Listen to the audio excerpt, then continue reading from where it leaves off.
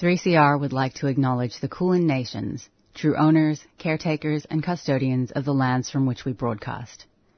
3CR pays respect to elders past and present of the Kulin Nations. We recognize their unceded sovereignty.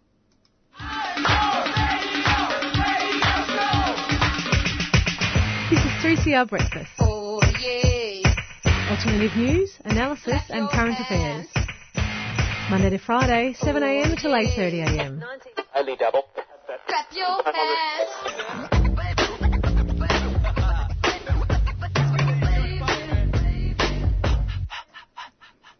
Good morning, listeners. You're on Thursday Morning Breakfast, 3CR 855 AM, and it is the 17th of February? Correct. Correct. Okay. And you're here with Rosie and Priya in the studio, and hopefully Inez and Malika on the phone.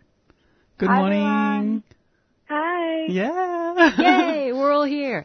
How's everybody going today? I am very sleepy this morning, but also very excited for this show because there are such amazing interviews and guests lined up for today. So I'm pumped for that. Incredible.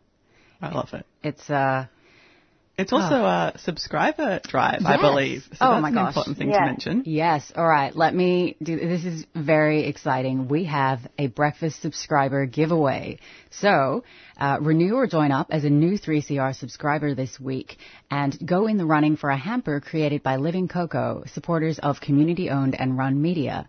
So Living Cocoa empower communities in the Pacific Islands through fair, ethical trade, creating indigenous foods, biodynamic cultivations, and cultural health systems. And they create bespoke and organic cacao products from the Samoan Islands. So you can support them and 3CR at the same time. And of course, you can subscribe to 3CR by calling 9419-8377. That's 9419-8377. Yeah, or you can go online at 3cr.org.au/subscribe. Yeah, it's very important to be a part of our community, keep us going. And, that means that there's a little bit of you informing what we do. Yeah, I mean, it's not just a donation, it's being part of the community and it's subscribing so that you can be, you get a say in what's going on at 3CR, have your voice heard about what voices are heard. No, not exactly. just get involved. I mean, you can have your voice heard about what voices are heard by, just going to our Instagram and being like, can you cover this? But all right, how about we jump into the rundown for this week? I'll kick it off. So earlier this week, I caught up with writer and comedian Caitlin Blythe to hear more about the lived experiences of people with myalgic encephalomyelitis / chronic fatigue syndrome during COVID-19. So this follows on from a conversation that I had with Asher Wolf last week about chronic fatigue and long COVID. And Caitlin has ME/CFS and is disabled, and she's been really generous in sharing her lived expertise here. So I encourage listeners to really sit with this interview and think about how we work together to navigate the pandemic without leaving disabled and chronically ill community members behind. Sounds like a great interview, Priya. Then we'll hear an interview I did with Dan Hogan, a working class writer and public school teacher. And they're currently living and working on Darug and Gadigal country. In their spare time, Dan runs a small DIY publisher, Subbed In, and Dan joined us to discuss the religious discrimination bill, the harmful consequences of the public discourse on trans and gender diverse people, and why private schools should be abolished. Those both sound like epic interviews, and I'm really excited for those as well, Rosie and Priya. Thank you. We'll then be joined by Nasser, who is the Vice President of the Australian Palestine Advocacy Network and co-presenter of Palestine Remembered, Australia's only radio show dedicated to Palestine, which runs Saturday mornings at 9:30 a.m. on 3CR. They will be joining us to talk about their case against the Australian government following official comments made in support of Israel last year. And then I will interview Race Rage, aka Mini Minna, is a queer black radical rapper based on Wurundjeri country. They join us today to have a chat about their debut album, Black Medusa. This majestic record uses the mythology of Medusa to explore their living experiences, different parts to healing and finding strength. And it's a soundtrack to share decolonized, queer and accessible future. I also can't wait for all these interviews. Amazing. And lastly, we'll be joined by a registered nurse, Emma, who is the COVID-19 testing coordinator at CoHealth. They manage all the testing operations for CoHealth and played an active role in testing, isolation support and outbreak responses across the northern and western suburbs since the beginning of the pandemic.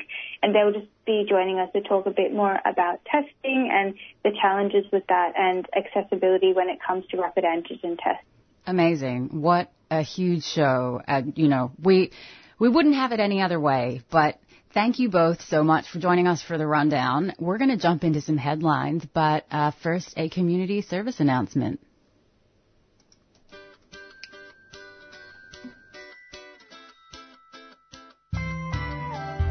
3CR listeners and Nile Show followers, here we are. Subscriber Drive Week between 14th to 20th February. We invite you to subscribe and be one of our financial supporters. Super easy ways to subscribe or renew your subscription. You can visit our website 3cr.org.au/subscribe, or you can call the station on 9419-8377. Please subscribe today. $75 and wait. $75 weight and $150 solidarity, band or organization. Dear 3CR Radio and Nile Show listeners, your support with the annual subscription guarantees the financial independence of 3CR Radio. We are proud to be owned by the community and managed by the community. Thank you for your support.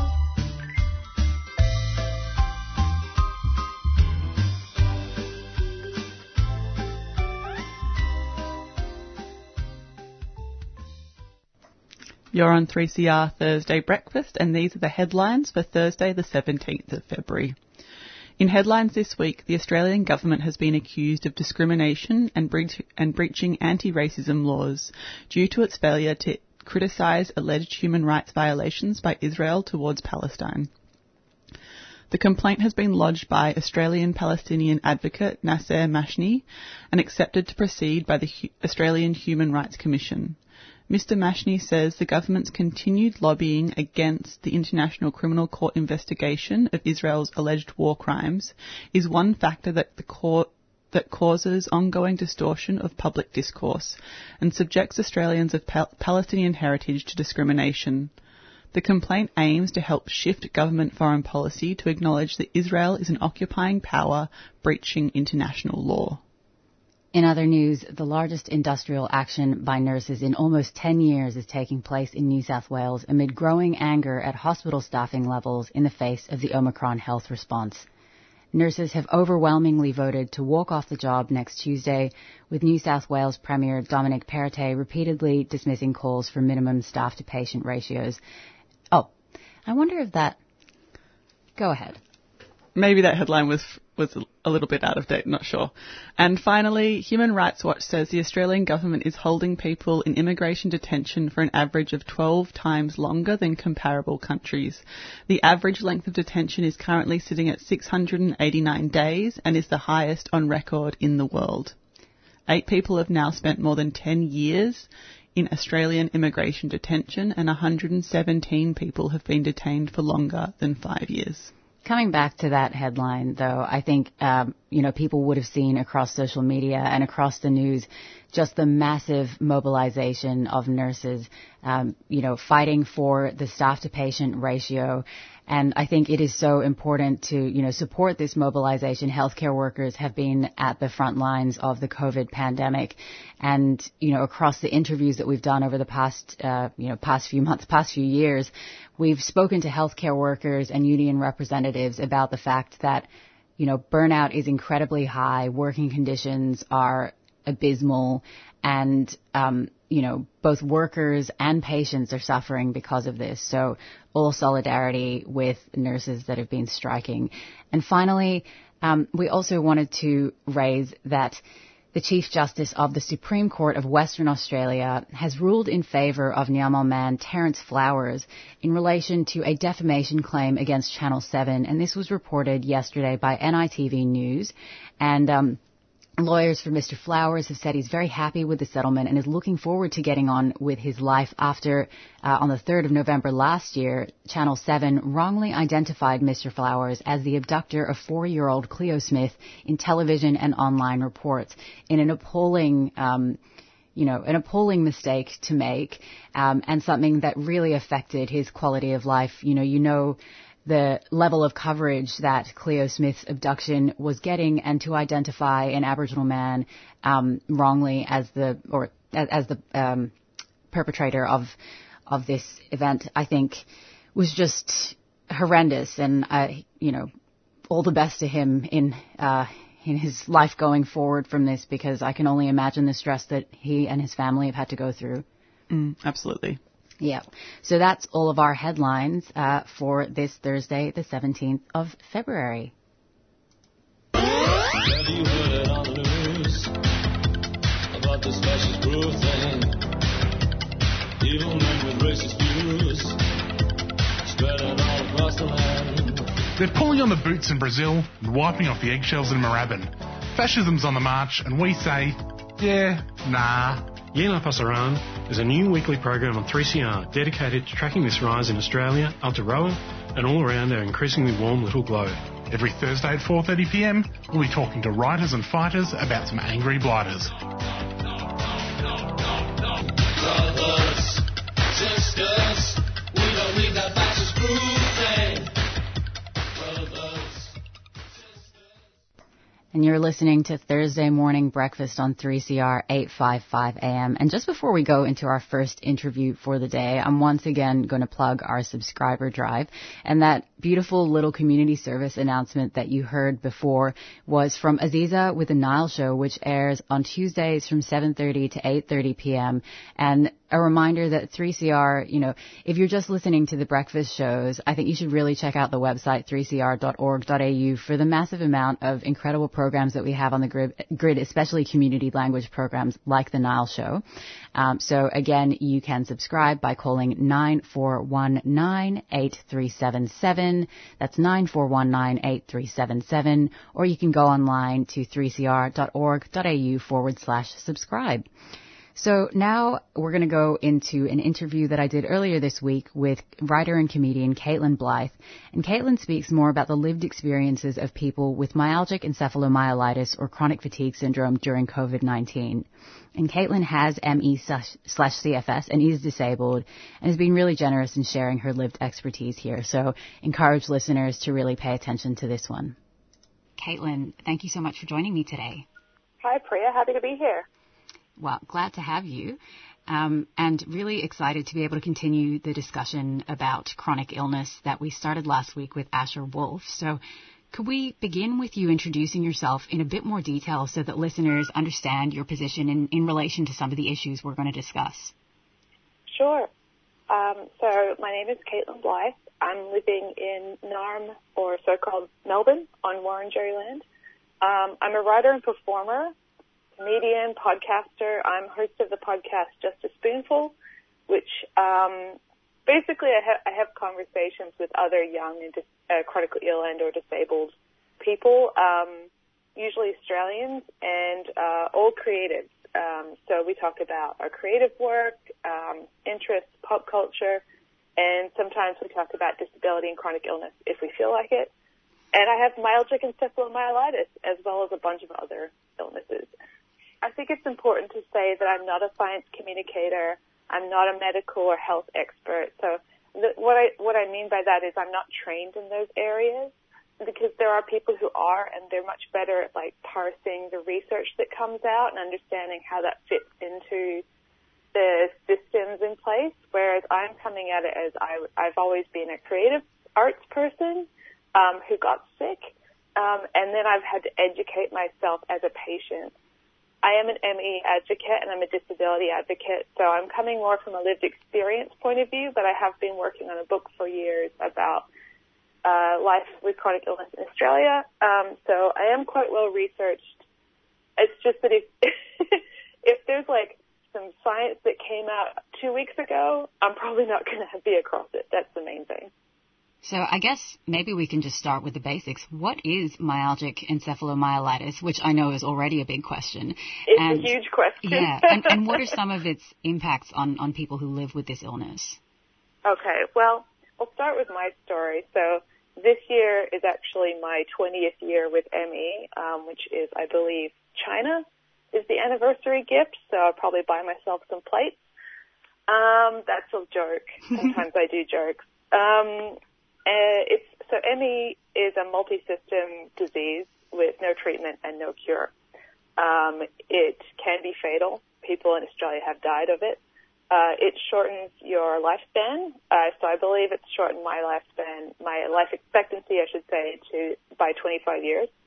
And it can take your quality of life down to the lowest possible. So I think they say that ME is like in a health-related quality of life score. It scores lower than, chronic renal disease, diabetes, lupus, cancer, things like that. So it's actually quite common. About 250,000 Australians have it, and that's information from before COVID. So we don't really. It could be a lot more now because COVID is a mass disabling event. ME lasts from 6 months to life. Some people get better, most don't, and about a quarter of people just keep getting worse until they die of it quite young. It's really tragic. It's hard to talk about, especially when you have it.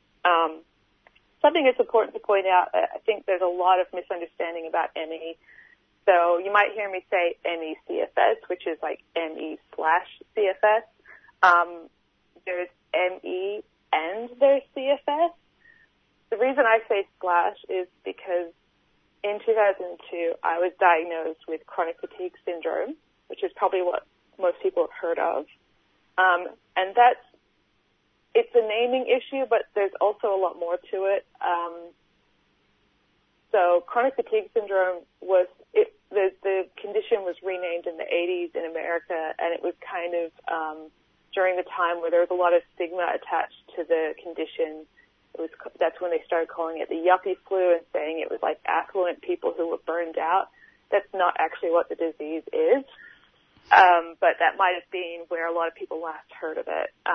It actually was discovered in the UK in the 1940s, and it was named myalgic encephalomyelitis.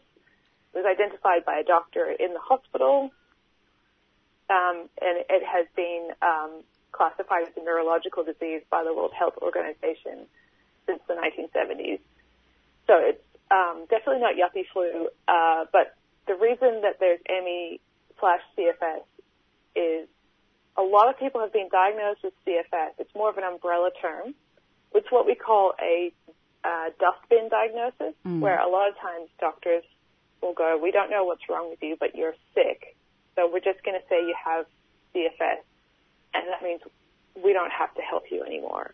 There's a lot going on there. There's a lot of problems with that. And then ME has more, there's things like the Fukuda criteria, the international consensus criteria. There's a lot more really specific diagnostic criteria to tell if someone's got ME, which is a lot more of it's definitely neurological. So a lot of people who have been diagnosed with chronic fatigue syndrome might not have ME, but everyone who's got ME would qualify to have CFS. I know we touched on this a bit last week as well, but I was wondering if you wanted to develop a bit of that conversation about the intersection between ME and long COVID when it comes to diagnosis. Sure. Well, the really interesting thing is that a study of people with long COVID found that a lot of them reported post-exertional malaise, which PEM, which is actually unique to ME/CFS.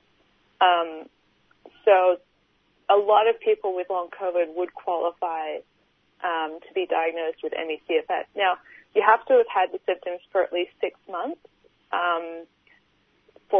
for it to even consider an ME/CFS diagnosis. So I think only now is sort of like, it's been 2 years and we're seeing a lot more long haulers.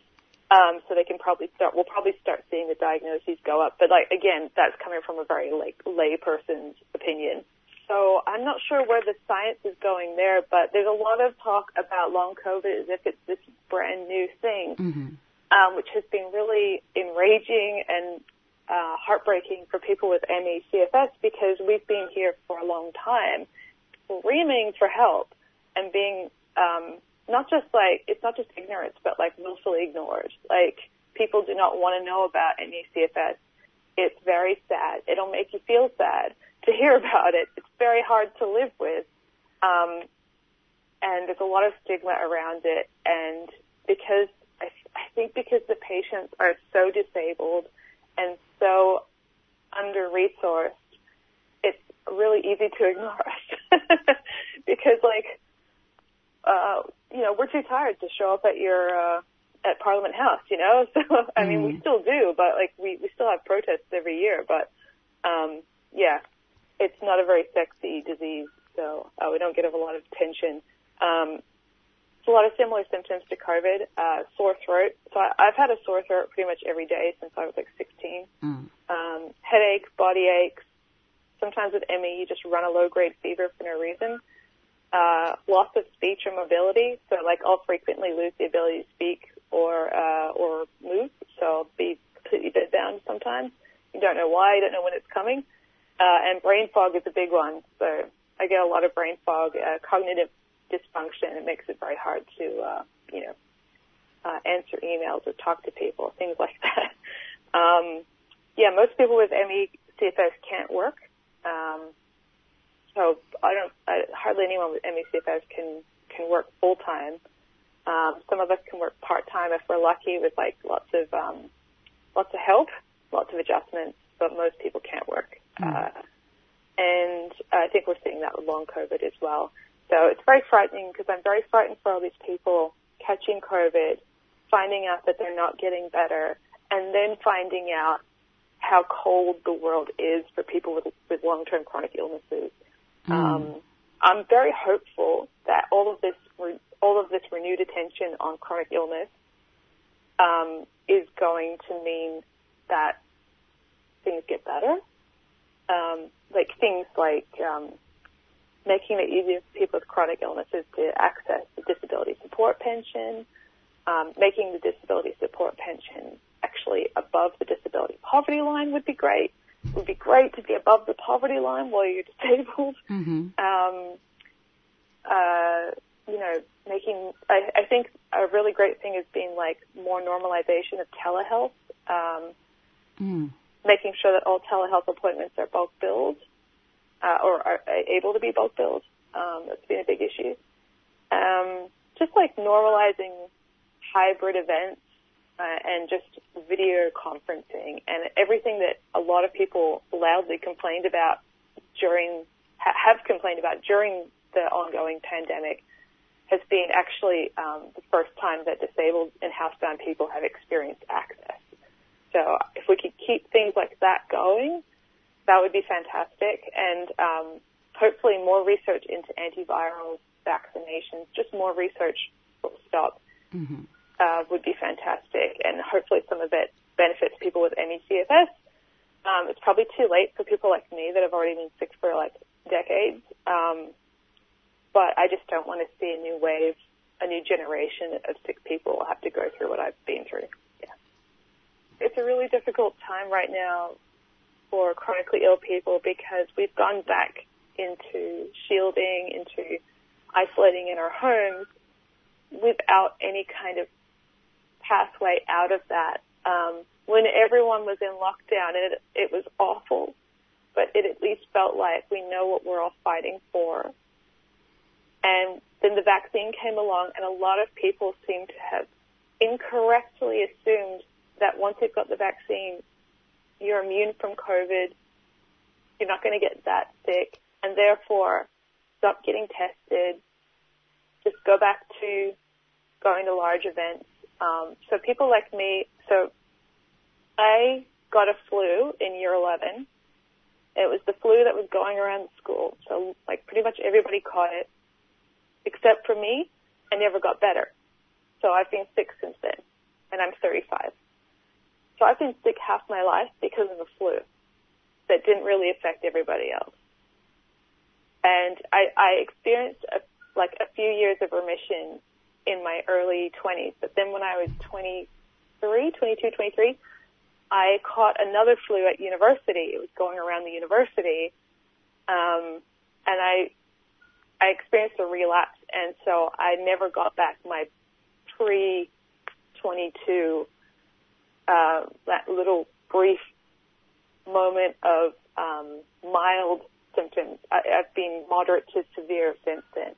I'm very afraid I'll catch COVID and I will experience a huge lowering of quality of life for me, that I won't be able to live independently anymore. I won't be able to breathe as well anymore. A very, very high possibility that I'll die. This is what we're all living with, like people who are chronically ill at the moment. And so we're all staying home. We're masking up. We're all triple vaxxed if we can be, and we're afraid. And the cognitive dissonance watching our peers go out and party, or listening to my neighbor's party when I haven't left my house in days. Something that you experience with chronic illness, like a long-term chronic illness, is the grief. You're constantly experiencing grief. And the grief of this pandemic has been intense. Thank you for explaining that in such detail, because I know it's really challenging to talk about, but it's also for people that are not chronically ill. I think there's a real lack of understanding about what disabled folks are afraid of. I'm sure some of our listeners would have felt some resonance between what we've discussed and their own experiences as well. So where can people find out a bit more about ME/CFS, advocacy for recognition and supports, and also where can people hear your podcast? People can hear my podcast anywhere that you get your podcasts. Apple, Spotify, it's out there. Just a spoonful.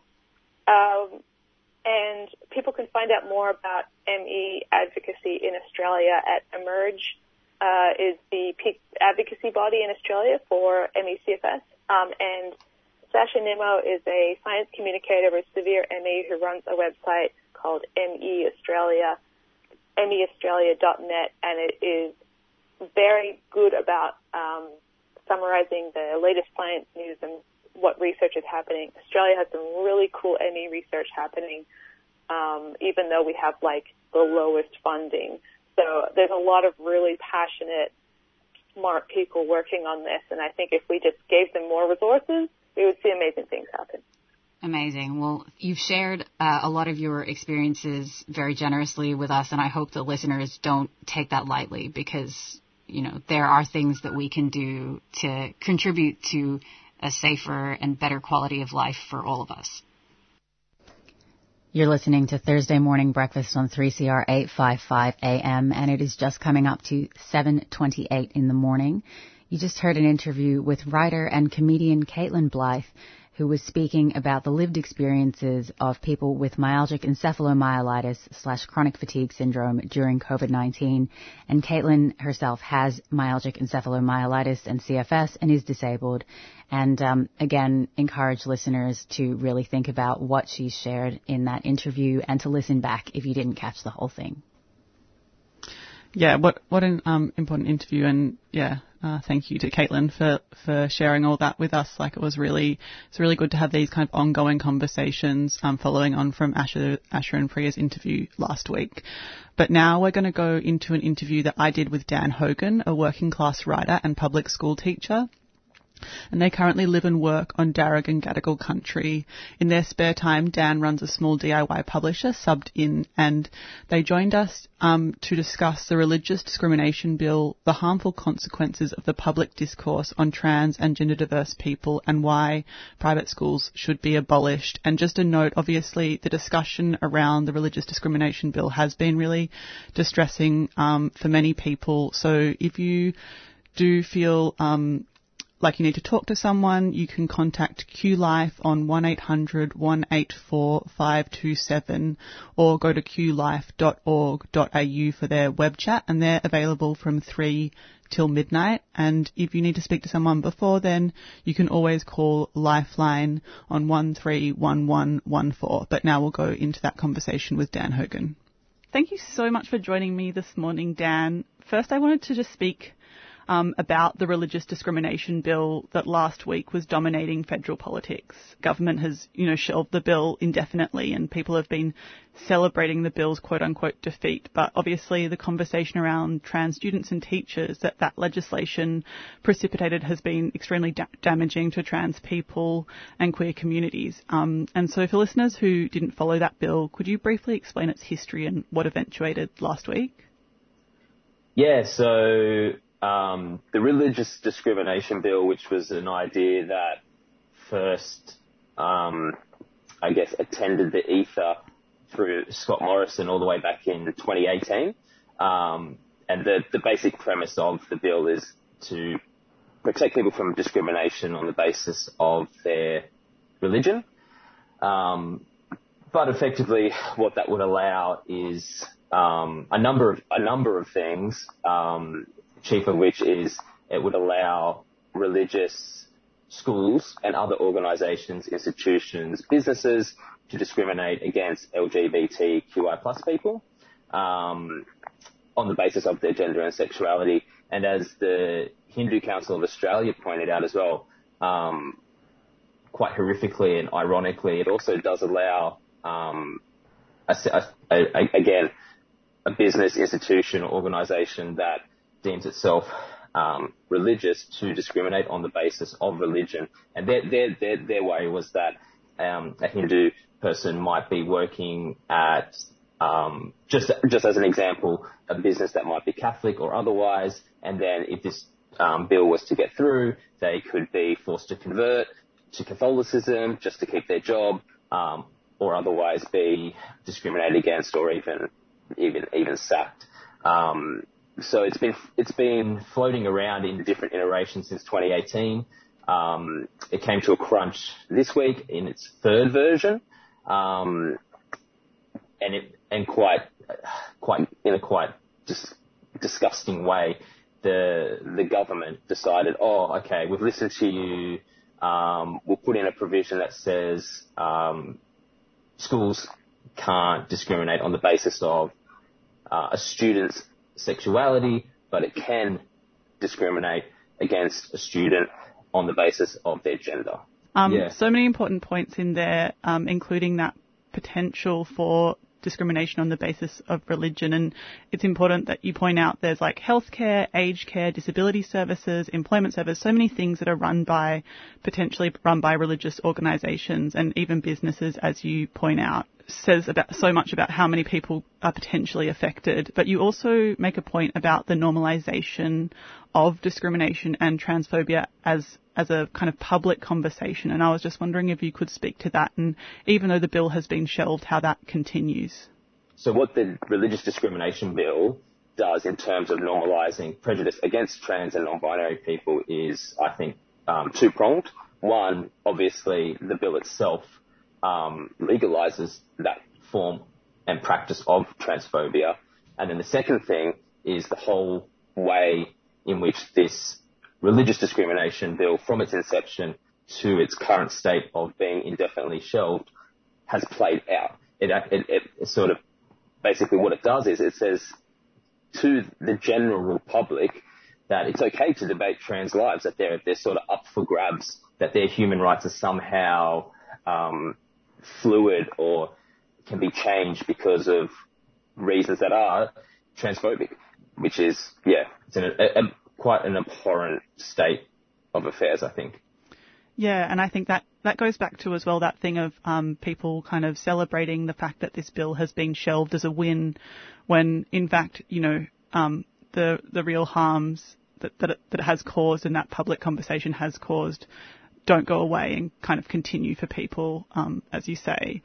So in the second half of your piece, you write, and I'm quoting, "As a non-binary public school teacher and someone who attended public schools as a kid, I'm stirred to think about how the rise of this insidious piece of potential legislation can become a usable argument for the abolition of private schools."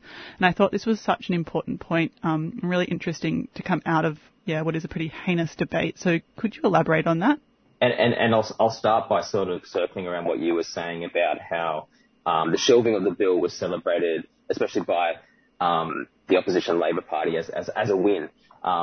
When really, when you look at it, the bill is on sort of the precipice of a federal election campaign, has been shelved indefinitely, which means the discourse around trans lives is going to remain indefinitely. And strangely, also the Labor Party has to remind itself that it's not a win when their version of the bill that they would be happy with at the end of the day, and what they would count as a win, means that students who are trans and non-binary won't be discriminated against in the context of a private school. However, trans and non-binary staff and teachers would be. So I can't see how saying, oh, it's a win because, kids won't be discriminated against, but, the adults in the same context will be. That's the furthest thing from a win. And I think that speaks to the fact that it just normalizes prejudice. And it says to trans and non-binary kids that, but once you turn 18, the world becomes an even worse place for you. Extending on that, I think what this whole debacle is really, I think, just more reason for the abolition of private schools in so-called Australia. There's not really, I can't, and I say this in the article, I can't see any reason for them to exist when we know that they entrench inequality. We know now that they're being used politically by both sides to play and mess with trans lives for the worst. So what's the point of them? Why are we keeping them around? And that might sound utopian or idyllic or that would be great, but this, that, and the other. But the thing is, there are plenty of examples in the world where private schools don't exist. And I point to it in my Overland article. I point to Finland, where there are no private schools. Back in the 70s, they had a national discussion is how you would put it. And they came to the conclusion that there's no good reason to keep private schools around. And then, fast forward to today, and it's no secret that Finland year on year turns in the best educational outcomes in the world. And of course, that comes down to the fact that they have a truly public education system, which isn't to say that there aren't public schools in Finland that are denominational. There absolutely are. It's just what they did was illegalize or prohibit school fees.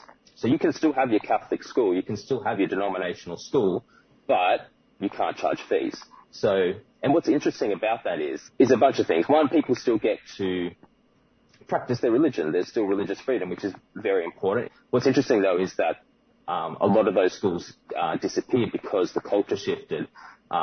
People were having their religious needs met outside of private schools. And also what it sort of came down to was the fact that there was a large contingent of the public who simply paid to go to denominational schools, who may be religious, yeah.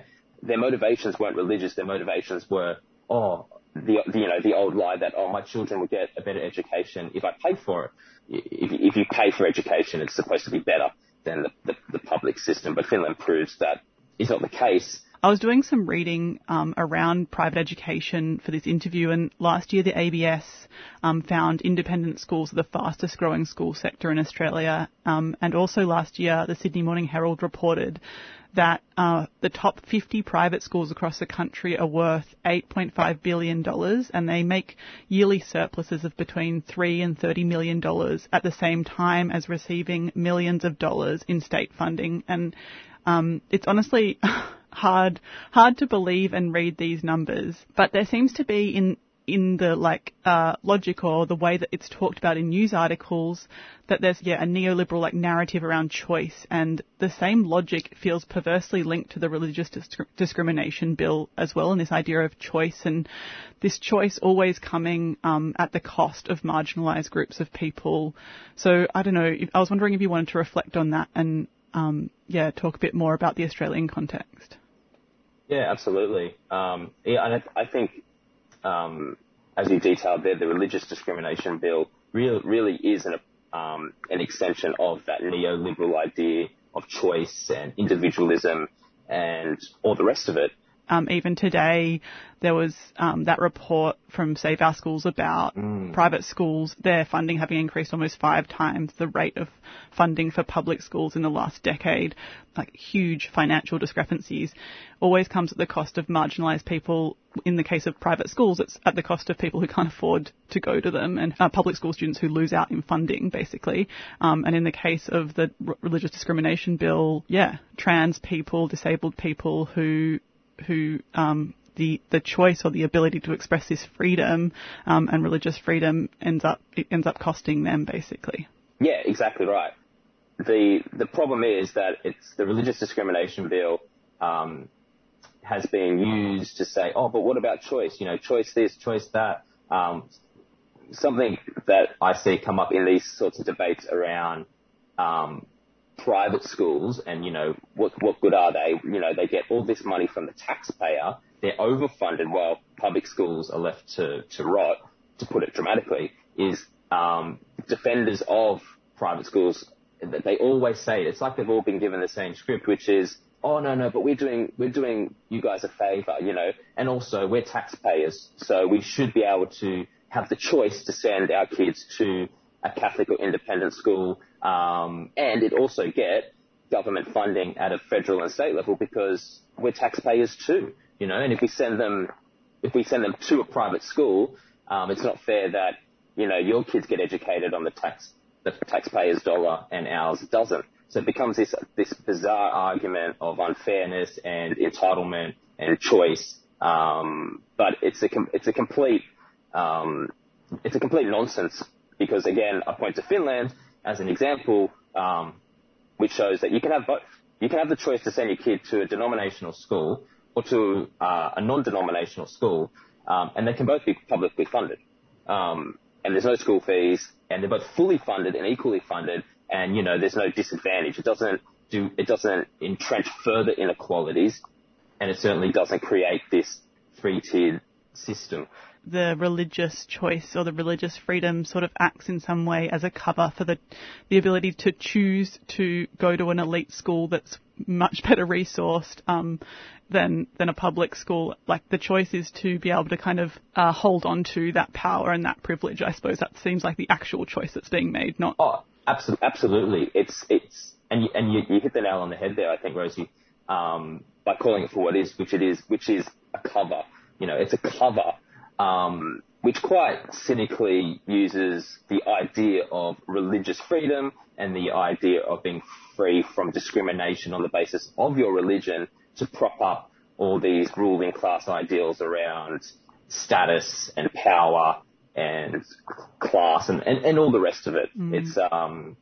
It's very ugly. Well, finally, to end on hopefully a more optimistic note, obviously there is nothing good that can come from this legislation or this debate, but I know, you know, you're a New South Wales public school teacher and you were all striking not that many months ago for fair wages and around teacher shortages. Not only to improve your working conditions, but obviously to improve the education that students are receiving in public schools. And I just wanted to ask you, what does a just education system look like to you? Yeah, it's a really good thing to think about. You know, if we could click our fingers and boom, there it was, the best education system, the most ideal education system. You know, what could it look like? It's not enough to say, oh, we're not going to discriminate against trans kids in our school, or, you know, trans and non-binary teachers and students are welcome here. It's like, oh, cool, you know, that's like the barest minimum. You know, ideally, you know, trans people just get to live their life like everybody else, and they're not reduced to political footballs. Like, again, it's not rocket science. Like, if you look at the public system and go, oh my gosh, it's, you know, it's disheveled, it doesn't do this, that, and the other, it's the first thing you go to is like, oh, well, where's all the money going? And then you look at that and you go, well, they're not even 100% funded.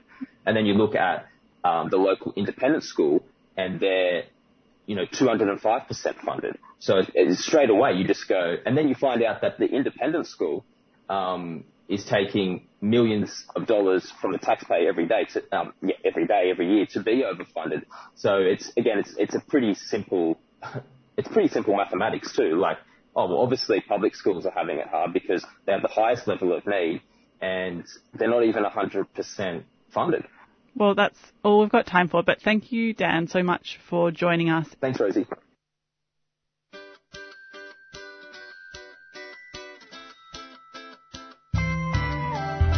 Hello, I'm Ayan Shirwa, the host of 3CR's Diaspora Blues program. If you're a long-time 3CR listener, what is up? And if you're a new listener, welcome. 3CR is home to 400 volunteers and over 126 programs. Every year, we bring you stories that concern all of us. The workers, the unemployed, folks from all walks of life. And unlike the corporate shills, our funding comes directly from the community. In return, we shine the spotlight on stories about the climate crisis, Indigenous communities' fight for sovereignty, Palestinian perspectives, and any of the music or art programs 3CR champions. To help your favourite grassroots media stay on air, go to 3cr.org.au/subscribe or call the station on 9419-8377.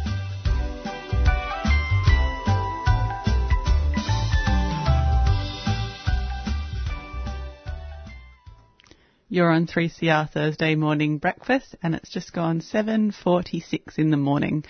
God, those CSAs are just so beautiful. It's worth subscribing just for them. Just before that, you heard an interview I did with Dan Hogan, a working class writer and public school teacher, and we were discussing the Religious Discrimination Bill, the harmful consequences of the public discourse on trans and gender diverse people, and why private schools should be abolished. And you can find Dan's piece for Overland on all of that at overland.org.au. And if you are wanting to talk to someone, because this conversation may have brought something up for you, you can contact QLife on 1-800-184-527 or go to qlife.org.au from 3 till midnight. And then you can also contact Lifeline on 131114. And now I think we're going to go to an interview with Malika. Thanks for that, Rosie. And yeah, completely agree. Those subscriber drive promos are just absolutely wholesome and wonderful. We are now jumping into an interview with Nasser Mashni, who is the Vice President of the Australian Palestine Advocacy Network and co-presenter of Palestine Remembered, Australia's only radio show dedicated to Palestine, which airs Saturday mornings at 9:30 a.m. on 3CR.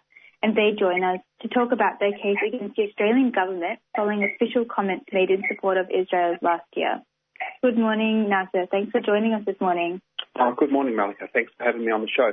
Can I just correct it? Saturday mornings at 9:30 Palestine. Oh, I'm so sorry. My brain mistake. Saturday mornings. I'll make sure to say that clearly next time. But yeah, I guess we'll just jump into it. In May 2021, during Israel's bombing of Gaza, the Australian government's official comments included advocacy on behalf of Israel to avoid investigation by the International Criminal Court. Such actions by the Australian government are hostile to Australian Palestinian human rights. Could you share a bit more about the significance of these comments, especially for the Palestinian community? Yeah, thanks, Malika. It's very important to note that following the massacre of 2021, when Israel bombed Gaza again, continued the ethnic cleansing and expulsion of Palestinians in East Jerusalem, that the language the Australian government used was the language of our occupiers, the Israelis. It wasn't honest language. And international law requires governments to use their positions to progress human rights for all of its peoples equally. Now, following that, the escalation in the violence, the ongoing violence in Palestine, there was a call for the International Criminal Court to investigate the actions of both Israel and the Palestinians. The Palestinians welcomed, the United Nations welcomed the International Criminal Court's investigation.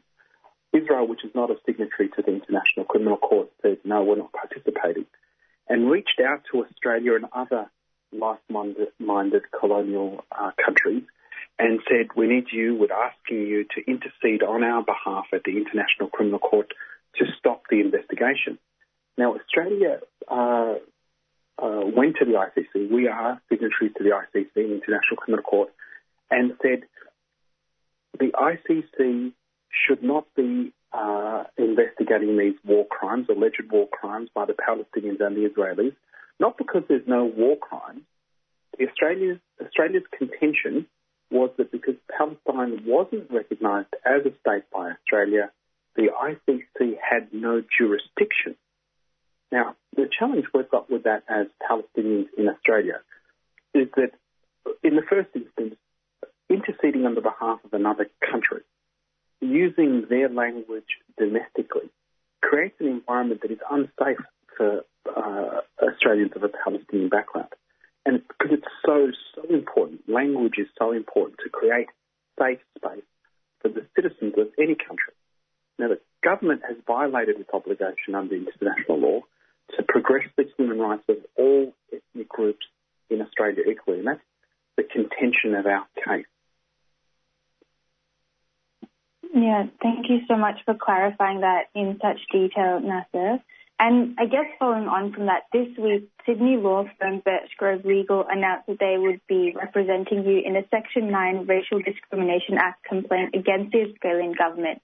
Could you share a bit more about this case and what it means? Yeah. So, huge thanks to the Birchgrove team and to the lead lawyer there, Mustafa Khair. The Australian Human Rights Commission has given a green light. So we put up a case saying, I, as an Australian, feel that my human rights have been compromised by the federal government and their language. So the Human Rights Commission initially requested some more information, which we gave to them, and they've accepted that, in fact, we do have a case, that the Australian government does have a case. There is potentially a case that the Australian government has to answer. So that, it's a very serious action. Requires the Australian government now to defend their position. So we're looking forward to our day in court, if you will, where we can explain, I'm going to explain to them the realities of being an Australian of Palestinian background living in this colony and the challenges we face. People of colour, minorities, where based on the language that the Australian government uses, we get a situation where Palestinian Australians self-censor. We're scared to speak out about the situation in Palestine. We're scared to use the term even Palestine.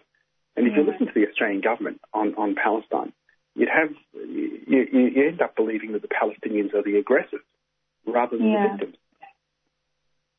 Yeah, completely. And I guess you kind of started touching on this point, but there are real ramifications to the Australian government failing to acknowledge Palestine as a state and Israel as an occupying power, given the Palestinian community on this continent. Was there anything else you wanted to share on that point particularly? Look, just how important language is. I mean, we know, listeners of 3CR know, you know, Malika, just how important language is. Language can create inclusion, create safety, creates cohesion. The manifestation of arguably, I believe, our worst government ever in the language they use has created, division, separateness, otherness. They belittle, whether it's people of colour, our LGBTQI plus communities. Language is so important, and for a very small community, we number something of about 40,000 people on this continent. We have the right to feel safe. My children have the right to feel safe. One of my children was doing a project, and one of the teachers, a long time ago said, well, you can't really do a project on Palestine because it's not a country. Well, a kid shouldn't have to deal with that. I dealt with this sort of stuff as a young employee. Somebody telling me that, where are you from? And I said, well, I'm from Cheltenham. And he said, what do you mean? Where are you from? I said, I'm from Melbourne. He said, no, mate, where are you from? I said, I was born here. Mate, where was your dad born? Oh, Palestine. And he said, Pakistan. This is, I think first week of my, first job out of uni. We're supposed to be able to feel safe, and it's the Australian government's responsibility to create that environment. And it's so important that their language reflects international law. We need to be calling things as they are, you know, an occupation, an illegal occupation. Yeah, so true. Thank you so much for joining us this morning, Nasser, and kind of sharing that update. And it's definitely a case that I will be keeping an eye on. But for people who would like to follow and support the work you're doing, how can they follow what's going on as you kind of progress through this, Nasser? So first thing they can do is listen to our show, Palestine Remembered, every Saturday morning at 9:30. You know, subscribe to 3CR, support 3CR, which is really important, of course. We're doing our subscriber drive. And if they want to find out more details, they can go to apan.org.au, Australia Palestine Advocacy Network.org.au. Thank you there for the subscriber drive plug as well. You're a seasoned 3CR presenter. So yeah, thank you again for joining us this morning and sharing a bit more about the ongoing case. But yeah, thanks again, Nasser. Thanks so much. And you're listening to Thursday Morning Breakfast on 3CR 855 AM. And that was Malika speaking with Nasser Mashni, who's also a member of the president of the Australian Palestine Advocacy Network and co-presenter of Palestine Remembered, which is Australia's only radio show dedicated to Palestine. And that runs on Saturday mornings at 9:30 a.m. on 3CR 855 AM. And Nasser joined us to speak about his case against the Australian government following official comments made in support of Israel last year.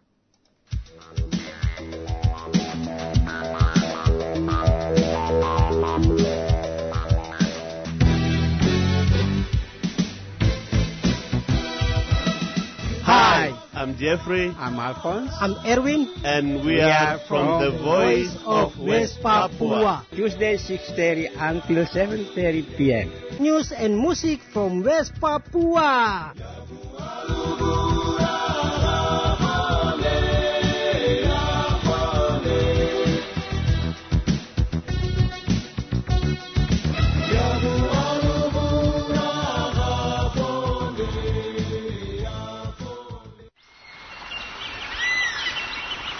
Goongerah Environment Centre is a grassroots community organisation campaigning for East Gippsland's precious forests.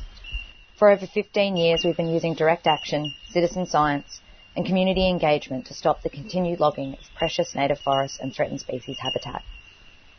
After this summer's terrible bushfires, there's an even greater urgency to protect what remains, and the Victorian government haven't ruled out plans to log the small fragments of unburnt forests and so-called salvage log in burnt areas.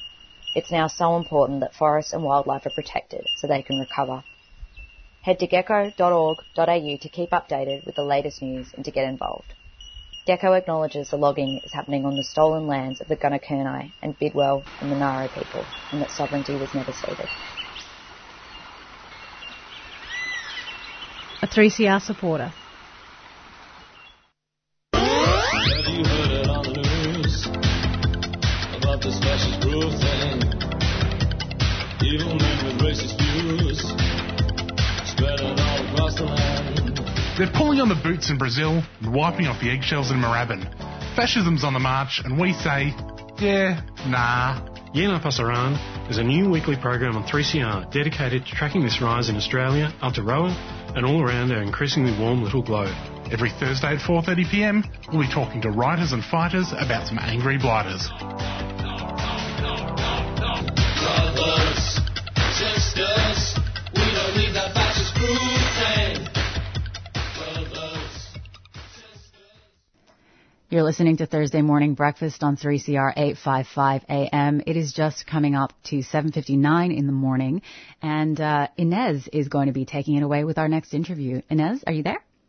Yes, I am here. Great. Thanks so much, Priya.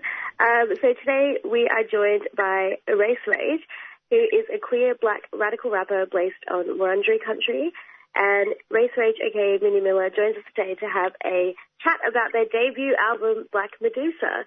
And this majestic record uses the mythology of Medusa to explore their living experiences, different paths to healing and finding strength.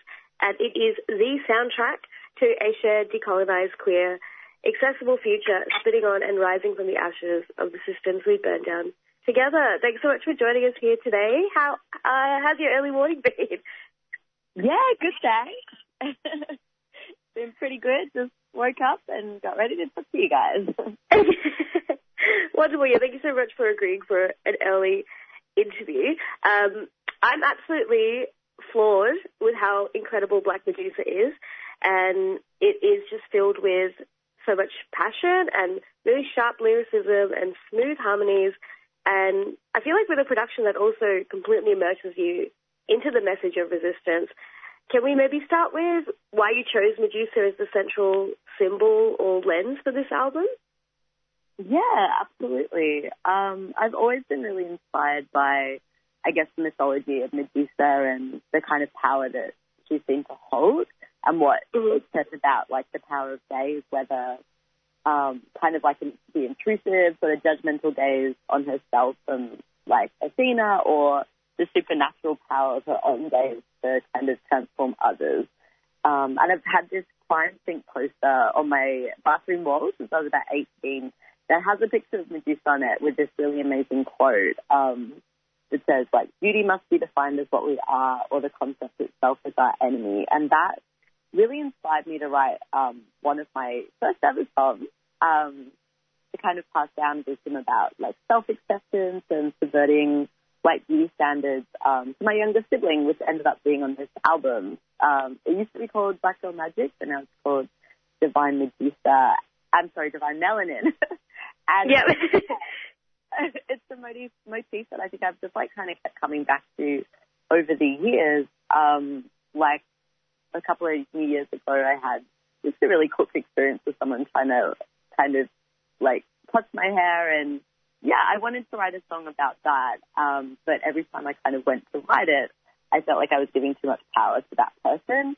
So I decided to write it from the perspective of, like, a really strong, ferocious character of Medusa that kind of had my own experiences. So, like, a powerful, queer, Black, disabled, non-binary Medusa who could subvert any kind of violating experiences by turning other people's gaze and other people's intrusions back on themselves with, like, this frontline and snake detectors.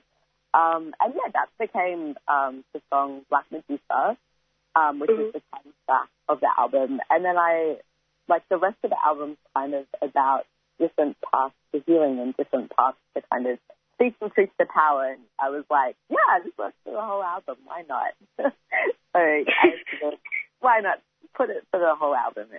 And then I did a lot of imagery around that because I did the artwork for the record too. So yeah, I just thought it really worked. Yeah, I think being able to hold that power within yourself and then also create such a beautiful piece of artwork, and also the album artwork is absolutely stunning as well. Yeah, speaking of Divine Melanin, you speak about absorbing white supremacist beauty standards and also how to reject toxic messages and also see the gifts passed down from your ancestors as a form of connection with them. And I feel like all the songs are incredible, but I feel like I really deeply related to that message, and also how hard it can be to really practice the unlearning of that conditioning. And I feel like I often want to go back and give my younger self a hug, and I'm sure a lot of us feel that way. I guess also if you could say something to your younger self that might help comfort them for the future, what do you think that you might say to them? Yeah, I mean, I guess that conditioning goes so deep. Hey, I think I wanted to see sort of similar things as I wanted to say to my younger siblings, and that is, like, it's really everything that we've kind of taken on, everything that we've kind of absorbed from media and from all that kind of stuff.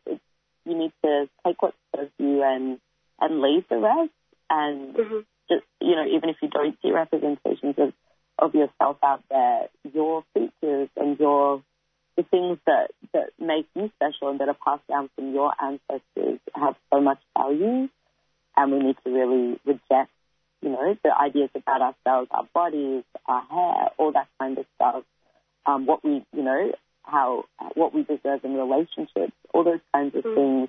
If it doesn't serve us and it's really affecting you negatively, it's time to push that away. And, and there are other ways to live, and there are other ways to see yourself in the world.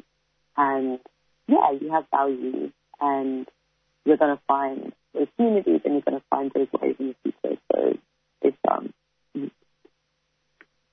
I think that's really, really, really special. And I think being able to find that kind of voice early on, but even later in life, I feel like can really help support you. And I feel like I really see a lot of your vulnerability and power in the album. And honestly, it's just undeniable. But what also really stood out to me is I think also how seamlessly you defy and blend genres. I feel like every beat will command your attention, and you switch so wonderfully between electronic, dance, punk, soul, rap, and so much more. I guess also at what point in the production process do you, I guess, find the feel and the message of the song, and you're like, yep, this is it, I get it. Yeah. I mean, the production side of stuff, I don't know how to do, I don't know how to make music beat-wise. So I've been really blessed to be able to collaborate with so many incredible people on this record, and just in my music career in general. And I feel like, really wanting to stay true to, I guess, how I sort of started out, which is mixing or working with so many different kinds of people is what I kind of wanted to bring to this record too. But in terms of the message of the song, I think that is usually what hits me first. My usual catalyst for writing is sort of having an intense reaction, usually race, to some kind of event or, in fact, of a social issue, which is usually race and say. And that sort of starts me off either just recording some vibes on my phone as I'm walking along, or scribbling away lyrics in one of my many millions of notebooks to get stuff down, and then kind of work it through to make sure there's a decent rhyming scheme and I'm not using the most obvious first lines that come into my head. And from there, I usually reach out to producers to see if folks want to collab, and kind of wait until I find some music that suits the flow that I'm feeling for the track, until it kind of just usually it will just kind of spring into my head, and I'll be like, yep, that is where that's going to fit into that. But working towards, I guess, a time-sensitive goal with a whole bunch of resources over a structured period of time has been a completely new way of working for me, where I've actually been able to have some input into the feel and the direction of the music side of stuff too. Getting this opportunity from Flash Forward to be able to kind of not necessarily just sort of be like, oh, does anyone want to collab? Send me any beats you have. But being able to be like, I want to work with you, and I can choose people that I want to work with, and I can kind of commission what energy I want from the song, and be like, let's change this, let's evolve this. So that's been really super new. And on this record, being able to create the feel and the vibe of all of the production side of stuff at the same time as fleshing out the rhymes and fleshing out the message has been really, really cool. And some of the tracks like Ether Ridge kind of underwent a really big evolution in terms of the songs feel along the way in the studio from how I've been performing it live for a couple of years. But then others, like Utopia, kind of just came out of me really raw, really hectic, really brutal.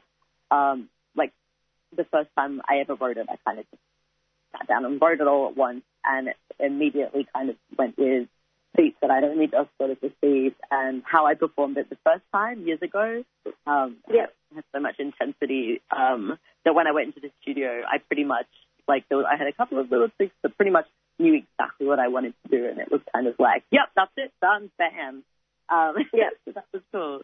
I feel like my music is extremely kind of message focused. For me, that's the number one thing I want someone listening to take away from my music is the message, the call to arms, whether it's about being a better ally, whether it's about not touching black folks' hair, whether it's about exposing greed and hypocrisy of rich people on these lands while poor people are struggling, below the poverty line. That's not what I really want people to kind of absorb, first and foremost. Yeah, I think it sounds like a really cathartic and really collaborative process. Are you also Are you also one of those people that will have like 7,000 voice memos in your phone? Very much so. Yeah, I have ADHD, so like I do not have a working memory basically. So most of it's written down on some that's why I have so many notebooks everywhere. Like unless I get it down straight away, it's never coming back. Yeah. Yeah, I feel like I have kind of similar. Like I'll have maybe I don't know, 1 million voice memos, and half of those are also just like random samples of random sounds around Melbourne. Absolutely. Yeah. Also, you've spoken about like performing live and really inviting your audience on an emotional journey with you, and I'm sure that would also feel really cathartic from like performing it and making it and producing it and releasing it, and then now being able to perform it live and then perform it live multiple different times. Could you maybe speak on what is really important to you when you're trying to like structure the album and the feelings that you wanted to invoke that was similar to what you wanted people to feel when you were performing live as well? Yeah, definitely. Yeah, I feel like I structured this album in a super intentional way that kind of had a little bit of a rejig partway along. Because, I tend to have quite a similar flow to most. I mean, it depends on sort of where I'm playing at and what the vibe is, but usually I kind of have like a certain, like you said, journey that I like to kind of take the listener on. And I usually start out with sort of a kind of like a more playful banger, like Do the Labor on this album, and then kind of move on to some songs that are still like really kind of catchy, really kind of like more accessible to like people early on that maybe are covering really heavy topics, but like have a couple of playful moments in that give people permission to laugh. And like even when I'm performing, I sometimes just make like really cooked jokes because I feel like I've really noticed, especially when there's a lot of white fellas in the audience, people don't know what to do. If I'm talking about really, like they're sort of like, am I allowed to dance? Is this appropriate?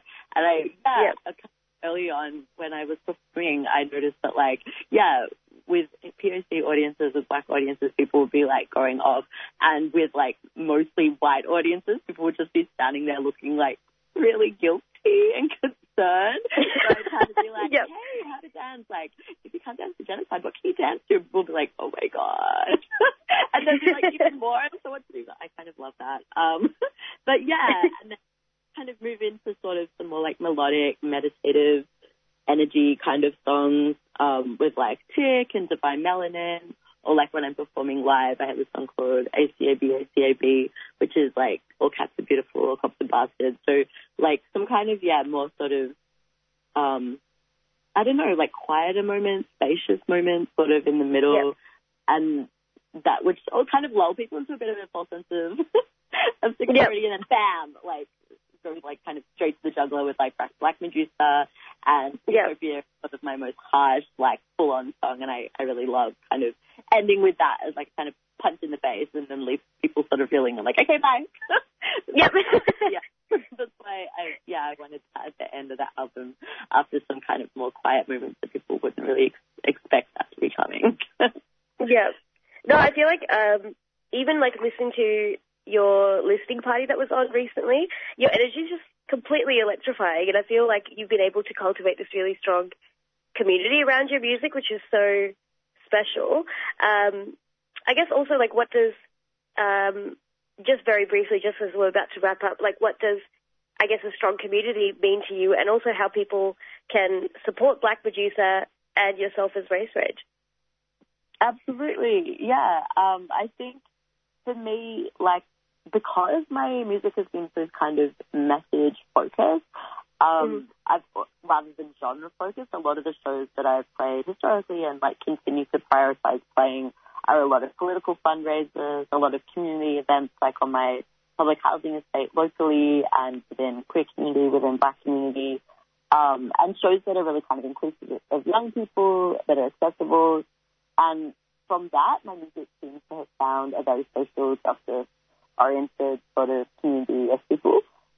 whether they're kind of more into punk or post-punk or electronic stuff, or straight up hip-hop, even though I don't actually play that many shows that are with that many other hip-hop people. I really love that. And, yeah, I really kind of prioritize that as well, like rather than kind of focusing on, you know, going where it makes sense for my music to go genre-wise. I kind of try and kind of make sure that I'm focusing on events that are going to kind of reach a really broad range of the community and connect with people that are going to connect in the spirit of my music. For sure. And yeah, people can support Black Medusa. You can check the album out now on Bandcamp, the Heavy Machinery Records. Follow me on Insta, that's kind of where I'm most active, where I post about shows and the record, which is at Race Rage Rhymes, RACERACERHYMES. On Facebook, which I'm quite bad at posting on, which is just Race Rage, all one word. And yeah, you can check me out live. I'm going to be playing my show with Flashboard Melbourne on March 18th. The venue is still to be confirmed. And my IRL launch is going to be at Cafe Gummo in Thornbury on April 17th at 7 p.m. And yeah, you can also buy my merch. I think today is the last day and tomorrow that you can at the Flashboard pop-up shop in Little Collins Street in the city. Yeah. And my live listening party kind of had a bit of an issue with sound stuff. So keep an eye out on my Insta. I'm going to be kind of having a redo. So, yeah, amazing. Thank you so much. I'm just jumping in quickly to say we should probably head to a track, hey? Awesome. Thanks for having me. Thank you so much for coming on, and thanks so much, Inez.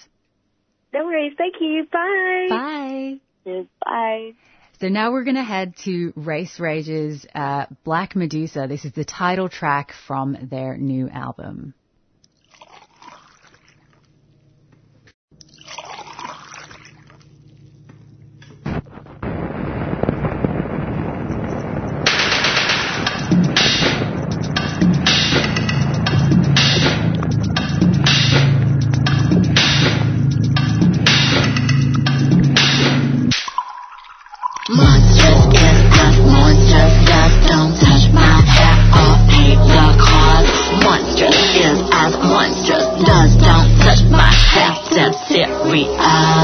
Entitlement seeping out of your face. May as well be pissing on the walls, marking your space. My tank's running low on grace, and your caucasity crossing every boundary, articulated affably.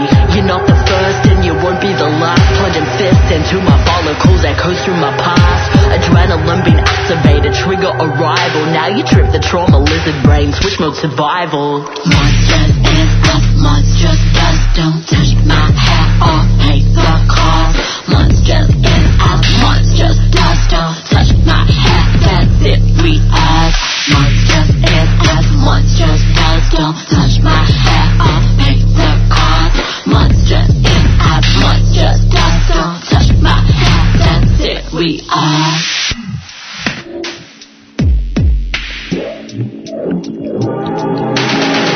Small things low key, but for me way gravitational. Cause violations compile and compound consent erasure. Building history repetitive encoded in my main. Trauma intergenerational, passed down and down again. Now the fact that you push past these boundaries are stated. Never mind, it wouldn't crush your mind were I not melanated. Feel like phoenix from the ash, from this keratin mass. Our eyes protect the sacred acts, and they're gonna kick your ass. Monstrous is us, monstrous does. Don't touch my hair or pay the cost. Monstrous is us, monstrous does. Don't touch my hair to think we us.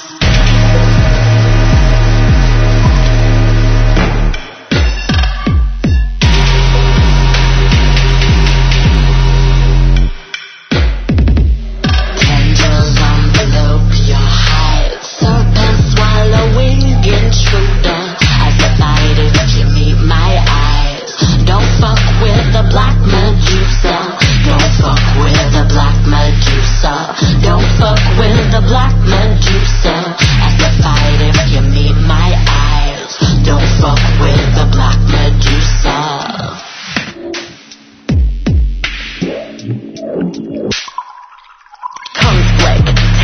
threat encroaching, quivers between fight, flight, freeze. Yet another make me pray. Backslash strikes you to your knees. And then I test my daddy's dreads in a bank queue. Classmates hoping through my curls when I ain't you. Strangers pat my coil crown, gusts like wool. I wonder 4 fucking times, drop those hands full. Self-protection, serpentine.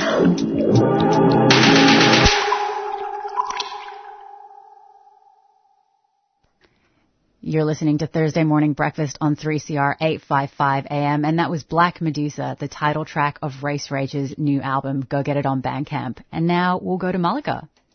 Thank you, Priya. We are now jumping into an interview with registered nurse Emma, who is the COVID testing coordinator at CoHealth, and they are joining us this morning to talk a bit more about testing centres and making rapid antigen tests more freely available. Morning, Emma. Thanks for joining us today. Morning. Thank you for having me. No, very, very excited to have you on this morning. So I guess just jumping right into it, could you tell us a bit more about, briefly, what testing sites CoHealth is currently running and what are some of the key barriers for people in getting tested at the moment? Yeah, of course. So CoHealth is a not-for-profit community health organisation. At the moment, we're running a few centres. So we're at the Melbourne Town Hall at the moment. We're at Carlton on Bouverie Street. We have a clinic in Collingwood and a clinic in West Footscray. And we also have GP respiratory clinics at Laverton. And we've just opened one as well at West Footscray and at West Melbourne. So we're across the north and the west a little bit and in the CBD. The barriers to getting testing, at the moment, I think with the current RAT rollout, finances are a big barrier. We also are finding that the advice is just changing so often. And I don't think that it's very easy to access the advice or to understand the advice or, who's eligible and who's not. It's not very clear for people. So that makes it very difficult for people from cold communities who don't have English as a first language. So those, I think, are our big barriers at the moment. Yeah, thank you for sharing a bit more about that. And I guess moving on to the all-important topic that's on everyone's mind at the moment, the rapid antigen test. So could you share a bit more about CoHealth's position on the rapid antigen test, especially from an accessibility point of view? Because I know that CoHealth recently joined an alliance of health and social support organisations to call on the federal government to make rapid antigen tests free for all. Yes, we did. So on Monday, CoHealth joined that alliance. CoHealth believes that all rapid antigen tests should be free for all people and accessible. We don't believe that it should be only available to people who have pension cards or who can get to certain pharmacies. It's not an equitable way to distribute RATs, to be honest. We did join that alliance because the current model, it's all about private retail sales to individuals and to businesses, and that just means that finance is involved. So you need to have money to be able to purchase RAT tests, or you are able to access a small supply if you do have certain cards with you, which is okay, but it's not enough. You could rock up to a pharmacy and they don't have it, or not everyone has a phone, not everyone has internet. It's under the assumption that everyone has all of these things ready to go and that they can just find a pharmacy very easily. So it's not accessible. And that's what the alliance was about. We really do think that it just leaves everyone vulnerable. So if not everyone has access and not everyone can get tested and it's not easy, it's not available, it just leaves absolutely everyone at risk in the community. And we all need to be able to get tested. We all need to be able to find it, and we all need to be able to keep the spread contained in our community safe, not just people who can afford it.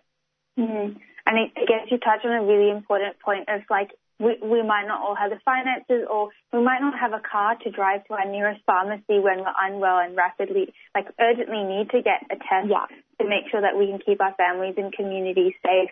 And any comments on the federal government making the rapid antigen test as a tax-deductible option rather than free? Yeah, it's interesting. It's an interesting option because that's great for people who have enough income and are claiming their tax and doing everything, and they, maybe they have an accountant helping them, and they can put that in, and that's fine. But that really tailors to only one part of the community, and it's not often the vulnerable. It's not often the people who do all these things who have. It's not quite suitable. It's not suitable for purpose. Mm. Yeah, it really sounds like a lot of these initiatives are tailored to people that have access to resources and information and finances, and there needs to be an urgent push towards making it more readily available to people who are in real need of rapid antigen tests at the moment especially. And I guess as we wrap up for today's interview, just if people did want to access support from CoHealth, what's the best way to find out information about the services that CoHealth offer? Is that on your Instagram or website? What's the best way? Yeah, absolutely. Anything, you can go onto our website. You can give us a call. You can go onto our Instagram. We have different social media platforms. Anything that you can access, get in contact with us. And if we don't know, we'll direct you to someone who does know. But we have a vast range of services. Everything is available to absolutely anyone, regardless of your race, your background, your language barriers, anything. We have lots of peer work for. So, everyone is welcome. Come through, either in person as well. If you are struggling and you don't have a phone, come to one of our centres and we can help you. Awesome. Thank you so much for joining us this morning, Emma, and giving us a bit of an update on the current situation when it comes to accessibility for rapid antigen tests. No problem. Thank you for having me. Thank you. And you're on Thursday Morning Breakfast on 3CR 855 AM. And that was an interview Malika just did with registered nurse Emma, who's a COVID testing coordinator at CoHealth, speaking about access to rapid antigen tests and also testing in general. Shall we do a very quick rundown before we wrap up? Let's do it. All right. So to start off with, I caught up with writer and comedian Caitlin Blythe to hear more about her lived experience and the lived experiences of people with myalgic encephalomyelitis or chronic fatigue syndrome. I really encourage people to listen back to that very important interview, and hopefully we'll play it in full soon. Absolutely. And then we spoke with Dan Hogan, a working class writer and public school teacher, about the religious discrimination bill, the public discourse on that bill, and why private schools should be abolished. And then afterwards, Nasser Mashni, Vice President of the Australian Palestine Advocacy Network and co-presenter of Palestine Remembered on 3CR, spoke with us about their case against the Australian government following official comments made in support of Israel last year. And then Race Rage, aka Minnie Miller, joined us to discuss their debut album, Black Medusa. And we also heard the title track from that album, which was fantastic. I encourage people to go find it on Bandcamp. And finally, of course, we heard from Emma, the COVID-19 testing coordinator at CoHealth, and they spoke with us about responses to the pandemic in terms of testing and also access to rapid antigen tests. Before we wrap up, Priya, I was just thinking, could you just tell us about that prize that you could win if you subscribe one more time? That's correct. You can win a prize, breakfast subscriber giveaway. So renew or join up as a new 3CR subscriber this week, and you go into the running for a hamper created by Living Cocoa, who are supporters of community-owned and run media. So this is bespoke and organic cacao products from the Samoan Islands, and you can support them and 3CR at the same time by calling 9419-8377. That's 9419-8377, or renewing or signing up for your membership online at 3cr.org.au. Awesome. Subscribe. Yes, absolutely. We can't tell you enough. Subscribe to 3CR, become a part of our community, and you get a bit of a say in what we do at the station in terms of, becoming a voting member. And, just be a part of an amazing community. Support Radical Radio. Do it. I know. I just love 3CR, and I think everybody should sign up. So, get amongst it. All right. Well, we will catch you next week on Thursday Morning Breakfast. Thanks so much for sticking with us today. 3CR Breakfast would like to thank the New International Bookshop, Melbourne's independent radical bookstore and venue, for their financial support of this program. You can find Nibs in the basement of Trades Hall in Victoria Street, Carlton. And while you're there, check out Radical Coffee, a worker-run cooperative cafe in the courtyard. Keep up to date with upcoming events at nibs.org.au.